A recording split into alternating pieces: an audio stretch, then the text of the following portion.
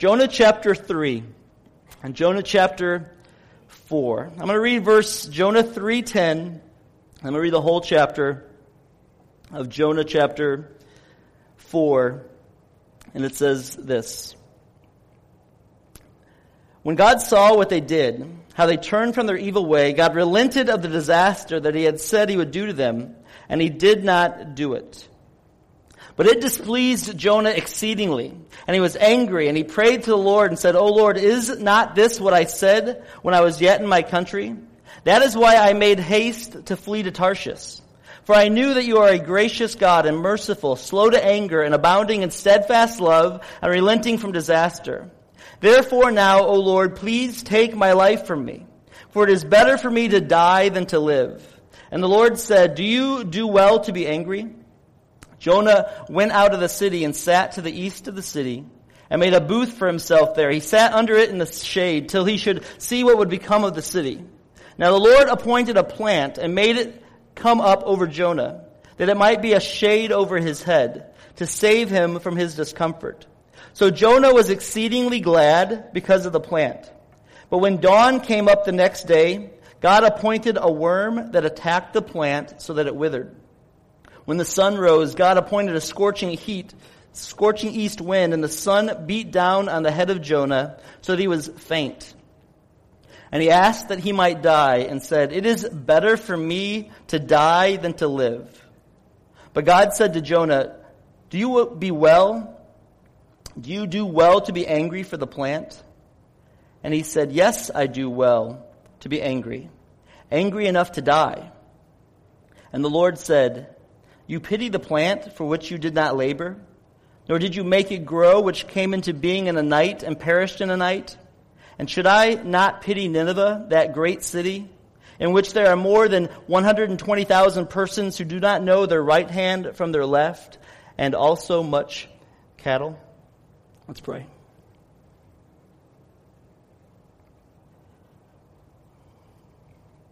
Heavenly Father, Lord, we thank you for the opportunity to gather this morning. Lord, just thanks for how you work in our lives. Lord, thanks for the people that you bring into our lives. So, Holy Spirit, I pray that you would just work through us this morning as we hear that your word, that you would remove every distraction, we'll be open and honest before you. Lord, may the words of my mouth and the meditations of our hearts be acceptable to you. In Jesus' name I pray. Amen. We've been going through this series through Jonah for most of the summer. We're going to look at it one more time, but this is where we've come so far. Just a quick review. God said to Jonah, Arise, get up and go to Nineveh, because I'm angry about their sin. And so Jonah arose and he arrived. Instead of Nineveh, he went to a ship heading the exact opposite way. And God allowed the fear of some of the sailors through the big storm to throw Jonah into the sea. And Jonah is then picked up by a great fish that was appointed by God. Jonah asks God for help. God helps him. He ends up arising again, going to Nineveh, and he preaches, and the greatest revival of his time broke out. The people repented. And then Jonah, shockingly, gets ticked off at the situation and goes and sits down and waits for God to wipe them out, and he's filled with anger. And the book of Jonah, it ends very awkwardly. It just kind of ends. It just kind of stops.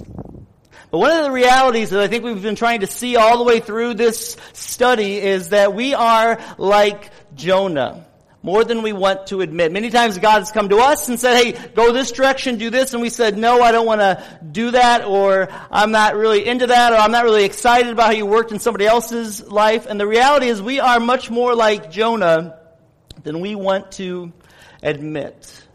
And even in this last chapter, at times, when it comes to being angry, and angry at God. I mean, 15 years ago, many of us were in this room at about 7 o'clock together, having a service to pray for our country, and people were in shock. They were scared. They were afraid, and they were angry. And after 9/11, for months in our country, you can go back and read in all newspapers and editorial pages all over the country, the question kept coming up over and over again, where is God? Or where was God? Even though we as a country have tried very hard to deny God, get God out of it, but when a situation came up, they wanted to be angry at God and they wanted to find Him, and they were angry. And 15 years later, the anger has not decreased. It's actually increased. In July of this year, the Los Angeles Times had this article about how angry the nation is in its pop culture and how it's just an angry nation. And the article started out like this. It says, our screens and phones fume with righteousness. Our superheroes have forsaken us, and our fictions pale against our headlines. Social media taunts have poisoned our political discourse and disfigured our reality. We have become an angry, fractious lot. And then the article goes on and it says, anger is an addiction, and we like it. The brain likes it. And now you've got a country full of addicts who are just angry. We shouldn't be surprised by that. The Bible says that the unsaved, those who aren't in Christ, they are going to be angry. And they're angry at God. Psalm 2 says that the nations rage against God. And that's the way it's going to be. Revelation 16:11 at the end, when things are exposed, people are still, who aren't following Christ, aren't Christians, they're angry at God. Revelation 16:11 says people gnawed their tongues in anguish, or they will gnaw their tongue in anguish, and cursed the God of heaven for their pain and sores. They did not repent of their deeds. People apart from Christ, the natural bent of humanity is anger and rage towards God. But Jonah wasn't one of them. He was God's prophet. He was a follower of God. He believed in God. But he was very angry at God. My question this morning is, the Bible says we know that those who are apart from Christ are angry, and they're going to rage against God, and they will rage against God for the lot that comes to them. But what about the church? What about those who are a part of the church? How angry are they at God? And more personally and more directly, how angry are you, or are you angry? Now, are you angry at God? I think Jonah chapter 4 addresses that very directly, and the reality is, undealt with anger at God will always end awkwardly for you. Undealt with anger at God will always end awkwardly for you. There was a cheesy church sign once that said, anger is one letter away from danger. That's true. John Flavel, a great preacher of the past, he said this: the believer is in spiritual danger if he allows himself to go for any length of time without tasting the love of Christ and savoring the felt comforts of a Savior's presence. When Christ ceases to fill the heart with satisfaction, our souls will go in silent search for other lovers. And when Christians do that, those who are followers of Christ, when they go in search for other lovers, instead of putting Jesus Christ and God at the center of our lives, that's only going to stir in them up frustration, disappointment, and even anger. Jonah's ticked off at God. Anger at God, at its core, is the height of arrogance. I mean, here is Jonah, this prophet of God, who didn't want to obey God at all. He runs from God. God gives him a second chance. And in his second chance, he preaches the greatest revival. A whole city repents and turns. And then it says, but that thing, the repentance of the Assyrians, the city of Nineveh, that thing displeased Jonah exceedingly. And it literally, in the Hebrew, that would be, Jonah thought it was evil. It was evil in Jonah's eyes that the people repented. And when it says he was displeased exceedingly, he was ranting and raving mad. He was furious at God because of this. And the Assyrian people, they were wicked. I mean, they were absolutely brutal. They would come into a culture, it's documented historically, you can go read about them. They were an unbelievably brutal society that when they would come in, they weren't like the Babylonians who would, when they came in, took over a country, they would collect the most intelligent like Daniel and his friends and bring them in and try to teach them their culture so they could go back and influence their own people. The Ninevites didn't do that. They would come in and they would completely wipe you out and they would wipe out every aspect of your culture. And they would do it in unbelievably brutal ways. And these were great enemies of the people of God. And Jonah hated them. He was completely racist against them. He didn't have anything to do with them. And now that God blessed them with repentance, he's furious. And it's absolute arrogance on Jonah's part. Because he says, he's mad and it says, it's better for me. It's better for me that I die than to see these people repent. That's a very self-centered view. Arrogance and his anger to God, it's arrogance. And anger at God, it's not just an emotion. And it wasn't just an emotion for Jonah. I mean, he was very livid in his expression of it. But it was not just an emotion, it was a position that he took. It says in verse 5 that Jonah went out of the city and he sat east of the city and he made a booth for himself. And he was going to watch God do what he wanted God to do, which was wipe out this city. He wasn't just emotionally ticked off at God. I mean, that was now his position. That I'm going to do it my way. I don't think, God, you did it right. You're absolutely wrong. And now you have to do it my way. If you don't do it my way, then just kill me. Because my way's right, your way's wrong, God. I'm going to sit here and I'm going to watch you do it my way. That's arrogance, and anger at God at its core is the height of arrogance. And anger, though, is our natural disposition towards God.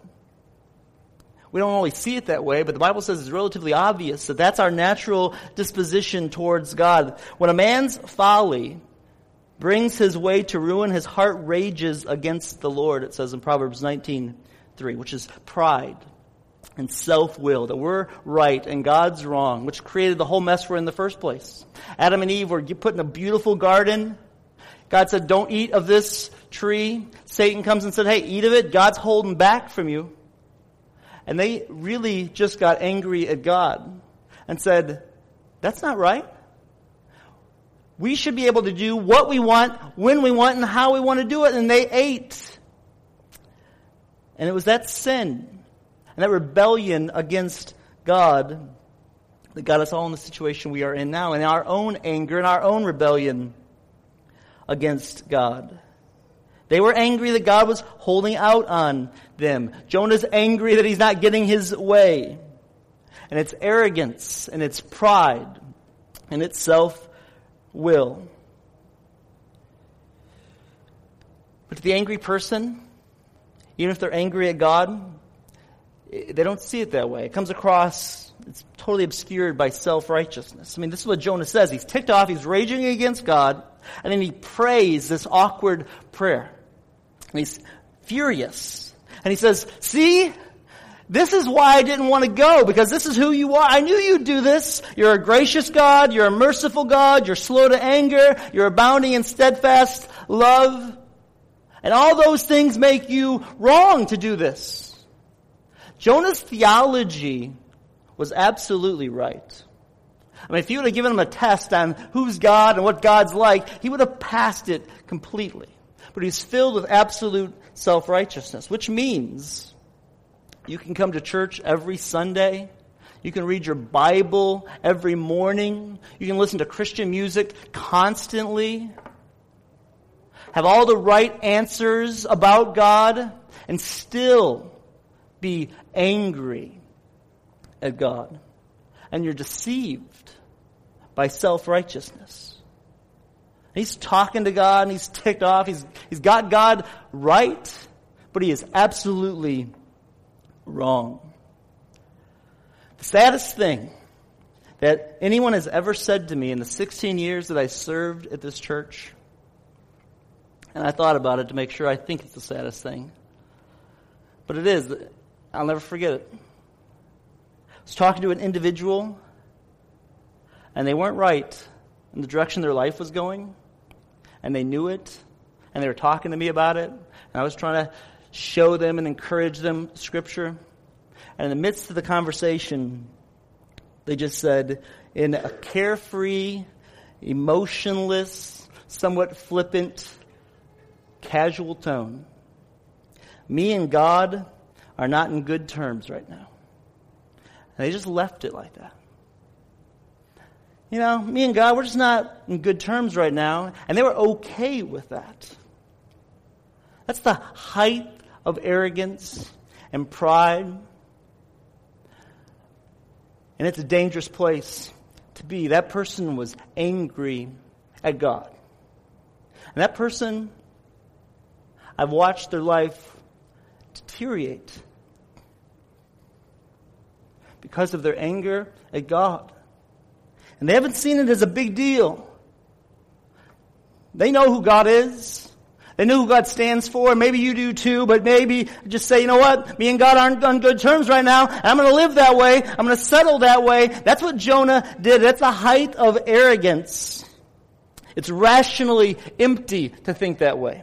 When Jonah was in this state, he just said, hey, kill me. I would rather die than to see this. That doesn't make any sense whatsoever. There's absolutely no rationality to think that way. But when you're angry with God, you don't think right. You're rationally not right. And you forget that there will be accountability that's required of you. That kind of pride will be dealt with. And if you're angry with God, and you think it's okay, and you and God are on good terms right now, and you're not too worried about that, it's a very dangerous place to be, and that anger will lead to danger. So I want to ask you, are you angry at God? Because it's really God who can help you. But what causes us to be angry with God? You may say, I'm not angry with God. I'm not. But the reality is, we are easily deceived. Even as followers of God, we are easily deceived. And just like we sang this morning, we are prone to wander. We are prone to double-mindedness as even Christians. So what do we need to know? And what do we need to watch out for when we are very vulnerable? This is not the position that I think Jonah ever thought he'd find himself in. He was God's prophet. I think he was just as surprised as everybody else for what he just went through.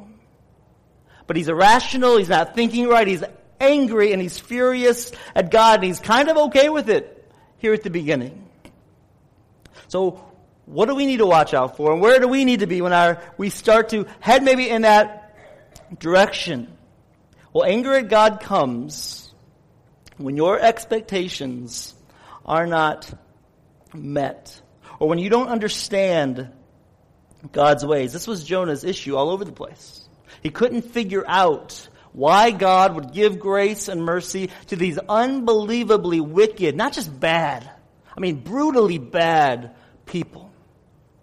The enemies of God's people. And why would God help them? And then why would God kill the plant that was giving him shade? It just didn't seem right why God was doing this to him. And his expectations were not met. And you can get angry with God when you don't get what you want from someone. And when we don't get what we want from someone, what's our normal response?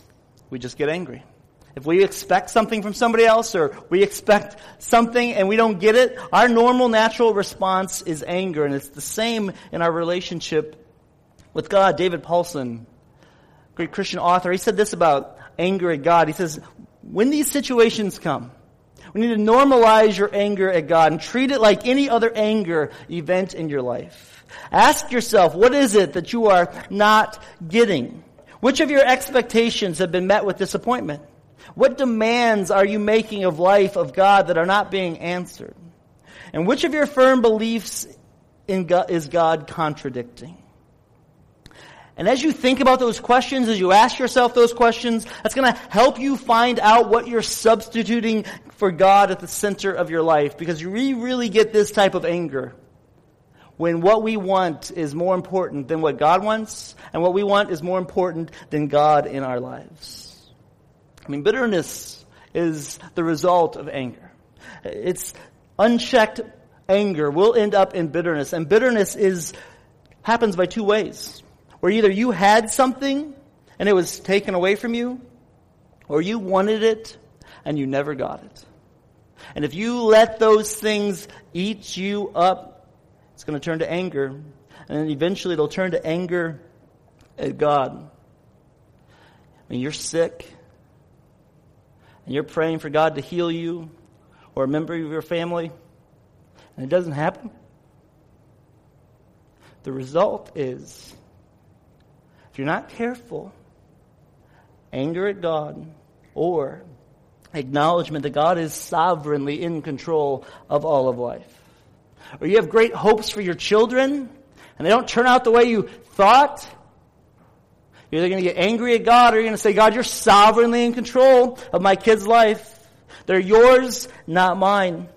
Or you need help financially, or you're in a tough situation and you're about ready to lose your job, or you do lose your job, or your spouse isn't meeting your needs, or you are failing some way financially, and the response is either get angry at God or say, God, you're sovereignly in control of my life. You give the good and you bad. Blessed be the name of the Lord. If not, the result will be anger, and you'll have unmet expectations.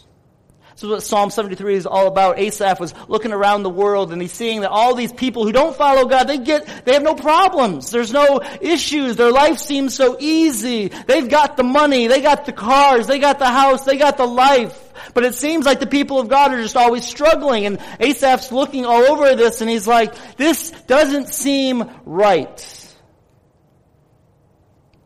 And it's not fair. And it doesn't seem just.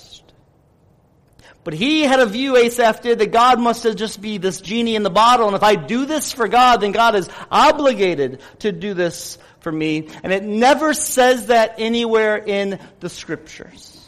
God never tells us about himself. God doesn't owe us anything. And then Psalm 73, verse 17, Asaph realizes that he's being a fool, that he's self-deceived. And then he says, then I entered the sanctuary of God, and I saw their end, and everything turned. He got a right view of God, and he turned, and he realized that God is always with me. This world is broken. It is not the way it should be. Christians will die early. Children will go wrong. Jobs will be lost. Pain will be suffered. Your health may not be perfect, even as a follower of Jesus Christ. But God is still good. And God is still sovereignly in control. And Jonah forgot that. But that's where anger comes from. Anger comes when your expectations are not met. And if you don't respond and say, God, you are God and I am not, and you think God owes you something, you will turn and slowly become angry and become bitter, and you can perform for the rest of your life in a certain kind of Christian quasi-normality that nobody may even know, that your heart towards God is like a stone. That's where Jonah was heading. But how do you deal with it? How do you avoid that? And the truth is, anger at God is crushed when you anchor your life by faith in the sovereign God who truly cares. The story of Jonah is not really about Jonah. It's not really about a big fish. The story of Jonah is absolutely about the active grace and the work of God in the lives of people. He's pursuing Jonah. He's pursuing the people of Nineveh. And even at the end, he's still pursuing Jonah. And Jonah's getting grace and getting all kinds of grace. But the story's left unfinished. We don't know.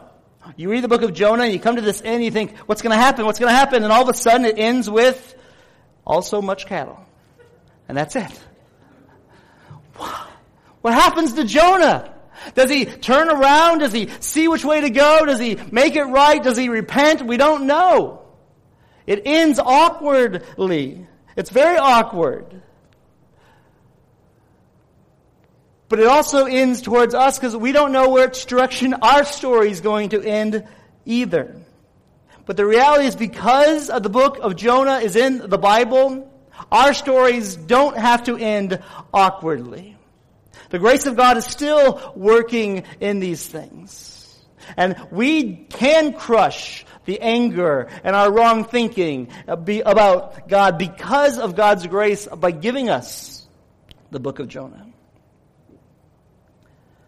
15 years ago, we almost think of it so casually now, but when 9/11 happened and the next day the next week churches were packed, I think it was Bill Hybels actually who said in his sermon that first Sunday that he will never forget watching and seeing all the firemen and all the policemen run towards danger while everybody else was running away. And we've heard that a lot since then, but back then we didn't really think about it as much, I don't think. That's one of the great memories of that, is seeing these people who didn't really know people, ran into danger to rescue people they didn't know. But the gospel's not like that. The Bible says that Jesus went into a garden and he prayed to God, Lord, if this cup can pass from me, then take it away from me, remove it from me. If there's any way I can get away from this, take it away. And God said no. His Father said no, and Jesus said, not my will, but your will be done. And Jesus didn't go to the cross for people he didn't know. Jesus went to the cross for people he knew. He knew how sinful we really are. He knew everything about your heart. He knew everything about your mind. He knew every action you've ever done. And Jesus didn't run away from you by that. He actually ran and went to the cross for you, knowing every wicked, evil thought that we've ever had. And then he rose again so that we can have hope, so that all who repent and turn, who by faith anchor their life on him, can have hope, even in the midst of difficulties. And he says, but this I call to mind, and therefore I have hope. The steadfast love of the Lord never ceases. His mercies